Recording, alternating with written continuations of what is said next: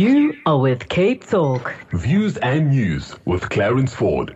At 9:38, we welcome Dr. Chris Smith, lecturer at the University of Cambridge, better known in these parts as the Naked Scientist. Great to have you, Chris. Good morning, Clarence. I must tell you, it's going to be, well, the jury's out, 32, maybe 39 degrees in Cape Town today.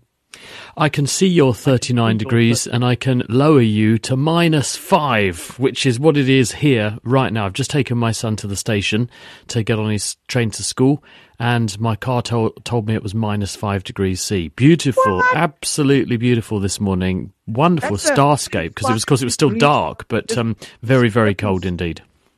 There's 45 degrees discrepancy in the differences of temperature between where you are at and where we are at. I can't even imagine that. But yeah, I got 2 pairs of socks on today because it's just bone-chillingly cold. But this is kind of normal. We've got lulled into a false sense of security for what the new normal in climate terms and winter temperature terms is. We've had warm winters relentlessly for years. And so when we occasionally get a glimpse into what it was like for real, like this is how it should be in these sorts of latitudes at these times of year, you kind of think, oh, it's got cold. But no, this is sort of what it is. And this is artificially warm, actually, here. We're warmer than we should be, in the sense that if you carry on along the same line of latitude, you will get from London to Moscow. And in Moscow, it's beyond -20. And in parts of Canada, of course, at equivalently high latitude, the same sorts of very, very low temperatures. So we're kept artificially warm because we have a phenomenon called the Gulf Stream, which is a patch or pool of warm water, a stream of warm water that arises from the Gulf down at where Florida is, and it's directed north across the Atlantic and goes past the west edge of Europe and then up the west coast of the UK, and it delivers huge amounts of energy to the North Sea, the English Channel, and this keeps the water around the UK much warmer than it should be, and this is blown onto the land by the prevailing wind, which means we're artificially warmer than we would normally be, which means we can exist at these high latitudes without having Moscow-type temperatures. It's actually very difficult to understand Moscow and London being on the same latitude, but it is actually. Wow. But okay, so let's get to your questions. I see there's a couple in. What is bull dust and why is it so dangerous, Dr. Chris? I don't know. And if anyone can help me, please let me know. I've not heard that phrase. I wonder if it's from a bull mill, because when you are grinding up ores to extract useful things or precious stones, precious metals and so on, you can put things into a ball mill, and a ball mill is when you bounce around big metal balls inside a rotating drum, which smashes up your ore and the stones and so on and helps to extract more of the precious stuff like gold from inside. But that's a ball mill. I don't think it's a bull mill, but it does produce a huge amount of dust. So I wonder if that's what it is, but I'm just speculating. If anyone does know and can help me, please help me out. Okay, then we've got the voice note. Let's take a listen. Morning, Dr. Chris. I'd like to know what causes our stomach to be upset and have diarrhea when we eat chili, like hot wings or something, any food that has high spice contents or high chili content. What is it in chili that makes us have diarrhea when we have chili? Well, a couple of things to think about here. And one is that it could be the chili, but it could also be something else which is in the food. Because if the food hasn't been stored properly, cooked properly, prepared properly, and the chili, strong flavours are being used to mask poor quality meat, which has been subject to all of the above, it could be that something else has grown in the meat. Listeria, for example, very, very common in some places, particularly as a friend of mine who did some microbiology experiments around Joburg found, very high fraction of the food outlets around Joburg were serving meat that had listeria in it. Other food poisoning organisms which can secrete toxins into meat, like Staphylococcus aureus, where meat's been poorly handled and poorly stored, you can end up with toxins secreted into the meat. And again, the chili is used to mask the fact that the meat is of poor quality. And when you eat it, it's not the chili upsetting you, it's some other passenger that's on the meat. But yes, some people do seem to have a sensitive constitution for the strong flavour in chili, which is the spicy ingredient, capsaicin. Most of the receptors for capsaicin are on the outside of your body, in your skin, your mouth and your bottom end. So you tend to notice things when they go in and when they first come out, but you're less sensitive to the effects as they go through. So I would say that the former point I made is the more likely explanation for why you sometimes get a bellyache with these sorts of things. But equally, some people are sensitive to these effects. You can activate the receptors through your guts if you have a strong enough dose of chili, and it causes an irritation. And the body interprets irritation in your gastrointestinal tract as something trying to poison you, so it tends to put things either into reverse, and up they come, or it smooths the path through and accelerates things so that they leave the body quickly. Either way, you try to remove from the body the irritant, which is what the ultimate goal is. We have another voice note. Okay, let's go to the text notes in. Hi, Naked Scientist. Please explain, how does a boomerang work? Abdul wants to know. Hi, Abdul. Well, a boomerang's effectively a wing, and as it curls through the air, it is driving air over the curved surface of the boomerang, and this is having the effect of generating some lift, which works in the same way as an aeroplane wing, which makes the boomerang fly. But because the boomerang is also turning and it's pulling air over the surface of the boomerang, the arrangement of the shape and the way it's been thrown, as it passes through the air, it means you get a torque or a force on the boomerang, which when you add all these forces together means it goes out and slowly describes an arc coming back to you. So there's several things going on. One is that it's got the capacity to generate some lift and fly through the air like a wing, which gives it the ability to fly stably and in a straight line, so you can throw it and hopefully get to a target with it. But then the other aspects of the way it's shaped and is turning generates forces that bring it back on the path it started out on. Okay, somebody's weighing in on the bull dust. Of course, we know the nonsense or the rubbish that it could be referring to, that we sometimes speak. But I think in the instance, it was bull dust is a fine, soft and powdery red aeolian dust that is common across Australia. So that's the bull dust with reference. And the next question is it's Len. Len is on the line. Let's go to the phones. Len, welcome. Go ahead for the Naked Scientist. Morning, Clarence. Morning, Dr. Chris. Difficult question. In South Africa, our electricity supply is 220 volt, 50 hertz. In America, it's 110 volt, 60 hertz. My problem is, what is the difference, or what's the effect of the difference between 50 hertz and 60 hertz? What is the difference? What is that effect on the usage of electricity? Hi, Len. Well, we use, ever since Tesla really introduced us to how we can distribute power most effectively, and I should say more accurately, energy more effectively, we use alternating current. And what that means is that you have a sine wave. You're basically generating the electricity with a moving rotor which spins through a magnetic field, and it's set up to turn through that magnetic field, so the current that flows in the wire changes direction 50 times a second. That's why it's 50 hertz in South Africa or the UK. If you change the speed of your rotor so it's a bit faster, you'll get 60 hertz. It's changing backwards and forwards 60 times per second. Now, it doesn't actually matter that it's 50 or 60 hertz, it's just the industry standard. And we stick to a standard for various reasons, including that we can tell how underload the grid is by what that frequency is. But the reason we use alternating current is it's very easy to transform. When you transmit electricity, you do so at very high voltage. And you do that because if you increase the voltage, you can decrease the current that you have to transmit, and the power losses in a transmission line are directly proportional not to the current, but to the square of the current. P equals I squared R. So the resistance of the wire stays the same, but the current square is what dictates how much energy you lose in the transmission. So if we can get the current right down, we can save huge amounts of energy. So if you double the current, if you halve the current, you quarter the losses because of the resistance. So we use alternating current to step up the voltage to a transmission voltage, and then we step it down again close to people's homes, and then step it down again into people's homes. That's easy to do with alternating current. People build transformers that can do that for us, but you need alternating current to do it. But really, whether you go at 50 or 60 hertz, it's not going to make a huge amount of difference, but some bits of equipment do rely on that frequency in order to, or knowing what that frequency is, to make various measurements about grid performance and about how much load there is and so on. So as long as you use that and stick to it, it shouldn't be a problem. Most bits of equipment will work happily if you get the voltage right in the two different jurisdictions. The difference is cameras, and you might have noticed if you buy a webcam which is marketed internationally, you can set the camera so that it will have a compensation for either 50 or 60 hertz mains.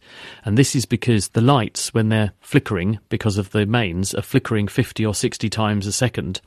And this means the camera would see that, but it can compensate for those effects if it knows what the frequency of the mains is. So you choose either 50 or 60 and you can remove those effects so your webcam doesn't look all flickery. Then we have a question in from Scott, and Scott's question is, why is there a hexagon at the top of planet Saturn? I didn't know there was a hexagon there, but there might be a configuration of the gases on the surface of Saturn that make it look like there's a hexagon there.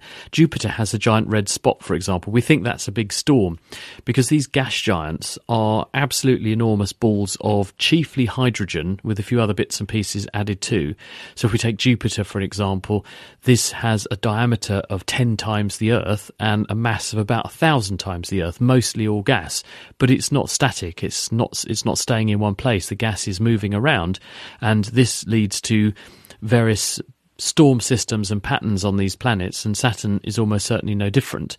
And the result is that because of the interaction of gravity, the moving gas, the rotation of the planet, other gravitational influences, you will pull things into various patterns, and the energy coming in from the sun then drives the movement or convection of these gases as well. And you do end up with patterning. And as I say, Jupiter's got the giant red spot. I'm not familiar with Saturn's hexagon, but I would say probably the phenomenon is quite similar to what's going on Jupiter. But that's my speculation, and if anyone knows better, do let me know. Okay, I think we're going to stay in the stars for a while longer. Before we ask the next question, you're welcome, of course. Drop your question via WhatsApp on 072-567-1567. You can also call and interact directly with the Naked Scientist, 021-446-0567. If the universe is in motion and expanding, why do stars like Orion's belt remain the same distance from us after so much time? Well, this is not actually true. And if we were to go back many millions of years, the skyscape would change. The reason that the stars don't appear to move to our eyes, and remember that not all stars remain in one place, what we call stars, in fact, some of the stars do move around, and that's because they're planets. They're much closer to us. And the Greeks actually gave them the name planets from their word planetes, which meant wanderers, because when they looked at the night sky, they saw that there appeared to be two populations of stars, some that stayed in one place relative to each other and some that moved around a lot. We now know the reason they moved around a lot is because they're close to us and they're planets. The stars that don't appear to move are really stars, like our sun, but they're a long, long, long way away, and over those vast distances they don't appear relative to each other and to us to be moving.